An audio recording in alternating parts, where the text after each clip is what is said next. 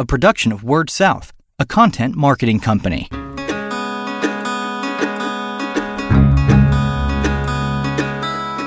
Story Connect, the podcast, helping communicators discover ideas to shape their stories and connect with their customers.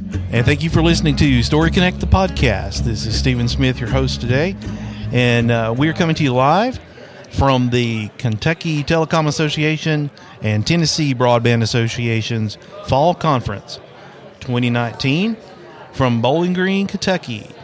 And I have as my guest here today, Jamie Gibson. Jamie is the Vice President, Technology and Sales Engineering with Ribbon Communications. And welcome to the show today, Jamie. Thank you. I want to start this episode with a quote from the chairman of the FCC, Ajit Pai. He was quoted as saying, "American consumers are sick and tired of unwanted robocalls. Caller ID authentication will be a significant step towards ending the scourge of spoofed robocalls. It's time for carriers to implement robust caller ID authentication."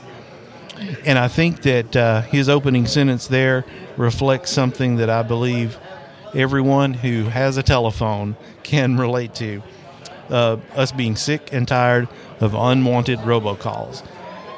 In your presentation this morning, you were sharing with the group about Stir Shaken framework, and we're going to let you unpack that today.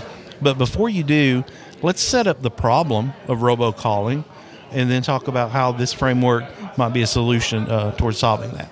Sure.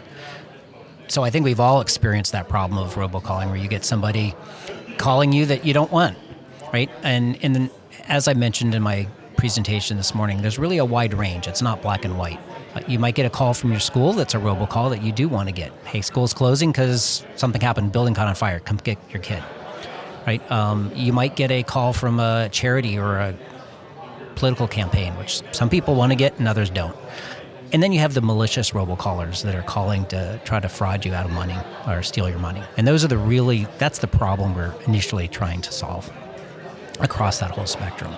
And the biggest part in trying to solve that problem is knowing that when you call me, I can trust that you are who you say you are. Unfortunately, today we've completely lost trust in the network when somebody calls and you have no idea if they really are who they say they are. And that's and it's more of a problem. I guess talk to us a little bit about there's a robocalling issue and there's a spoofing issue, and talk about some of the nuances there. Sure. So spoofing is pretending you are somebody else. One of the famous scams earlier this year was the IRS scam, where robocallers would call you, pretend to be the IRS, and say you needed to pay money or you're going to go to jail. Right? There's two factors in that. First, they're spoofing the IRS number illegally, so that you answer the phone thinking they are the IRS. Secondly, they're using robocalling, which is a mechanical dialing technology that can place thousands of calls. As I talked in the presentation today, this year we expect upwards of 57 billion robocalls across the network. So huge amounts of traffic. So when you combine the malicious intent with the automated technology, gives anyone with a computer and access to the internet the ability to scam and defraud users. And that's what helps make the problem grow so much. What do you think that is doing to the public trust of the telephone network in general? Well, it's lowering it. And, with the lower trust in the network has unintended consequences. There was actually a good paper written in the Wall Street Journal a couple months ago about the unintended consequences. And, for example, your doctor's office calling to remind you an appointment or it's time to come in or test results, right? Well, they can't leave that information on your voicemail because of privacy concerns. So what it means is they now have to call you back and keep retrying and you don't get that information, right? So it hurts their small business because you're not answering your call. It hurts you as a consumer because you're not getting the test results because you didn't know that it was your doctor's office calling, right? So as an industry, consumers need to have trust that somebody calling them is them. On the same side, when you call your bank, to make an account transaction, they have to go through a whole list of questions to make sure you really are who you say you are, because they don't trust the caller information. Contrast that with an environment where you can call your bank and they immediately know you've been authenticated and that you are who you say you are. Now they don't have to waste all that time asking those questions. And it speeds up their call center, translates to profitability for them, right? So restoring trust is important on both sides of the equation. And one other thing is we're setting up the problem here. Something that's become very prevalent over the last couple of years is you receive a phone call and the caller ID says that it's a number in your area, like a neighbor's number, maybe even someone you know. And I know personally, I have received, I guess over the last year, I've probably received 2 or 3 phone calls from people saying, "Hey, I missed your call. Who is this?" And when I never called them. So is that another nuance of this problem? And it is. It's a big problem. The fraudsters initially started using, a local NPA NXX, so the first 6 digits of your phone number, thinking, hey, you're more likely to answer the phone if it comes from one of your neighbors down the street versus across country. And that's true. A lot of people did. But they're expanding that to now toll fraud as well, where they're spoofing the number, or they're calling from a number and hanging up, trusting that you're going to call them back. And this is what we call the Wangiri problem, right? Where they call, hang up, you dial them back, and it's a high-cost destination, right? And now you, as the person calling them back, it's charged for that toll call, right? In that case, they're not necessarily spoofing a number because you're dialing a legitimate number back and incurring the charges. But it's another way of frauding the consumer by mass dialing them and hanging up right after the first ring. So the problem is huge. Now let's talk about the solutions. The framework that you spoke about this morning, STIR, SHAKEN, those are acronyms, and I'm going to let you unpack that for us, what those mean and what that means to the listener, to the subscriber, customer, member of these independent and cooperatively owned companies that are represented at this association today. Sure. So STIR and SHAKEN are really complementary. STIR is the secure telephone identity, and it's the revisited version of that. And it's all of the protocol and the standards for digitally signing and encrypting the caller ID information from the originating source, or the originating service provider, so that at the terminating service provider, they can validate that the number is who is advertised. SHAKEN is the framework for implementing that technology, and that's an ATIS and NNI task force standard, or joint ATIS and SIP forum standard. And it's all the service providers getting together and deciding how are we going to implement STIR for the telephone network. The technology is very similar to that used in web pages today. When you go to an HTTPS website, it's a secure communication between you and your bank, for example. It's the exact same technology that we're using for caller ID. Yes, that's something we can certainly relate to as consumers, because we look to those websites. We look to that address to make sure that HTTPS is there when we're dealing with websites, checking our bank, checking our credit cards, and those kind of things. Will this require, this framework, will it require anything on the user's part? It does not require anything for the consumer themselves to implement. It's pretty much a service provider-driven initiative. The key thing for the service provider, and one of the challenges, particularly in the rural environment, is that STIR SHAKEN requires IP interconnect. And many of the rural service providers today interconnect to the ILEC or the Tandem using TDM. So that's probably the biggest challenge for the rural service provider to overcome in order to implement this. Now, the FCC is wanting implementation. What kind of time frame are they looking at for this? So Chairman Pai has demanded that the larger service providers implement STIR SHAKEN by the end of the year. And has said that if they don't have it implemented, then there will probably be more of a mandate to do so. There are bills in the House and in the Senate that have passed both requiring service providers to implement within 18 months after passage. And those focus more on I would say the Tier 1 and Tier 2 service providers.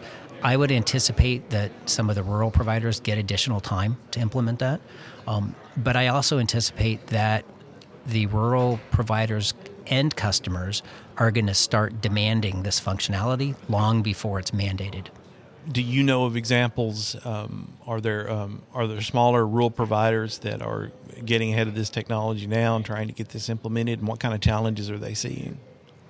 Absolutely. I do have customers, rural providers, that have started down the path of implementing this, that are actually starting to test, sign, and verify calls in their own network.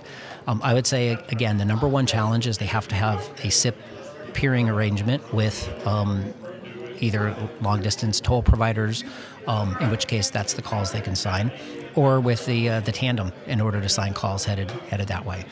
Once they have that SIP infrastructure in place, then it's fairly straightforward to implement. Okay.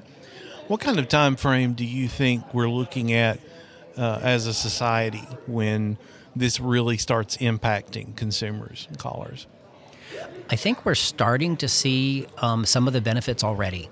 I think the analytics technologies combined with StirShaken and the major providers is already starting to show up on people's mobile phones. They're starting to see scam likely messages or probable spoofed call, things like that. So I think we're starting to see an impact already. I would anticipate within the next 12 to 18 months, we'll see a majority of the traffic having been signed or some type of analytics processing on that type of traffic. So we should be seeing. Talk to me about those messages again that we might be seeing, or the caller ID on our cell phones. Sure. So the Tier 1 providers have already started providing indications on the mobile phone when it's likely to be a spoof or a spam call. I get those on mine today in the Dallas metro area. Some of the rural wireless providers will need to implement StirShaken and some analytics to provide that. But I think that's where we'll start seeing it first. And I think as the larger providers start blocking calls or not even carrying calls that they know are illegal calls, the rural guys may not even see the phone call hit their network. So I think we're starting to see that drop off today. Some of the robocalling stats that I shared in the presentation this morning show in the last couple months it has dropped off a little bit from about 15 robocalls a day per person to down to about 13. So not a significant drop. Still a lot, still way too many, but we're headed in the right direction now. Okay, so not only will this technology allow the carriers to flag us with an alert on the caller ID that this could be a spoof call, they will also have the capability of blocking known spoof calls or known robocalls. Correct, and that's one of the major changes in the FCC policy this year is allowing service providers to proactively block known robocalls, whereas in the past they had to terminate unless the end customer had said they don't want to receive those calls. So with this technology and this framework, we could be headed toward a day where our phone is ringing less and the percentage of quality calls and actual calls could be much higher then. Absolutely. And, for me, it's all about restoring that trust in the telephone network. Because at the end of the day, we're in an industry that depends on our customers making and receiving phone calls. That's a big part of our business. And we want to encourage people to have productive conversations on the phone. And if we can restore that trust, hopefully that will keep the traffic up in the network and keep the revenue in the business. Now, do you think we have seen with so many technologies that we get ahead of the evildoers, if you will, and then they find a way around something else? How secure do you feel this new approach is? Well, just like any problem, if you look at email spam or bad websites, it's a constant and an evolving problem. And I don't think it's one of those things that we're going to solve this year and then not have to worry about again. I think it's a constant thing that we're going to have to be adapting. And really the only way is to constantly monitor and learn what is the normal behavior in the network so you can start detecting anomalies in the network and those anomalies in calling patterns or things like that. And really build a kind of a trust framework for the network. I like using the term FICO score. Everyone knows what their FICO score is.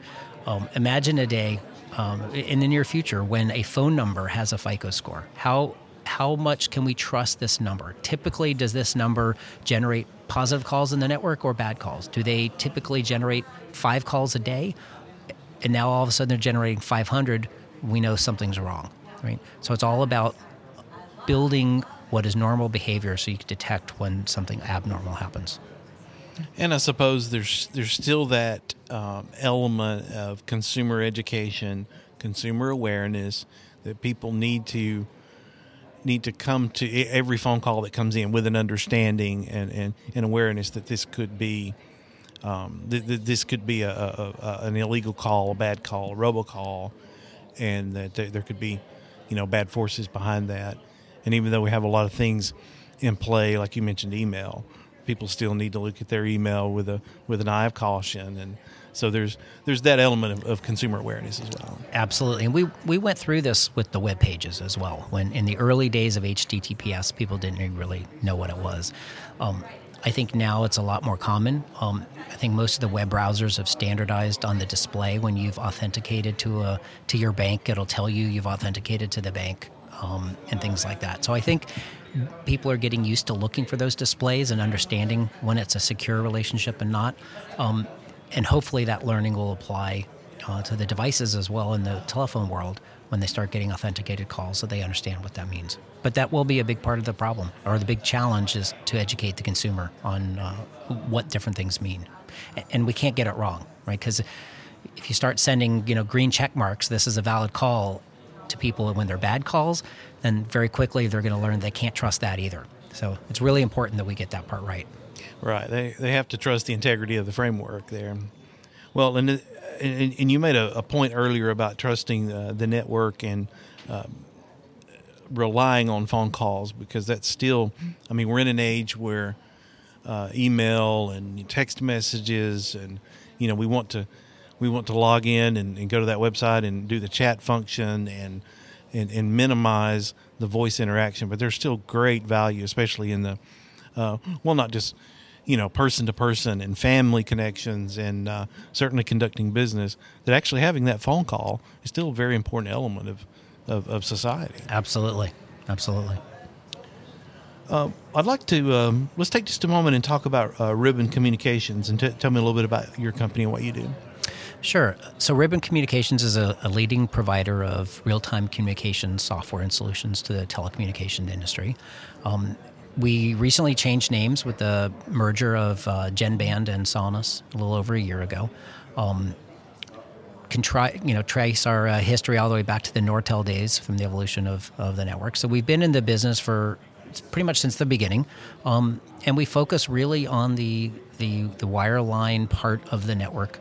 And we're one of the largest American companies providing infrastructure in this space. Great. Thanks for that. We will include your contact information in the show notes so people can reach out to you if they want to learn more about Ribbon Communications. Are there any closing thoughts from your presentation that you would like to leave our listeners with today? Robocalling, as we talked about, is a big challenge. And one of the things that's really unique is that this is a challenge and an opportunity for us in an industry to solve a problem in our professional lives that impacts us in our personal lives, right? A lot of times we start doing things, our friends and our family members have no idea what it is we're doing. But this is really an opportunity for us as an industry to solve something that helps us as consumers. And you don't get that opportunity very often. Great sentiment. Well, thank you, Jamie. My guest today has been Jamie Gibson. He's VP of Technology and Sales Engineering with Ribbon Communications. And this is Stephen Smith, your host of Story Connect, the podcast. Thanks for listening in as we are coming to you live from the KTA TNBA Fall Conference from Bowling Green, Kentucky, 2019. And thanks for listening, and keep telling your story. You've been listening to Story Connect, the podcast, a production of Word South, a content marketing company.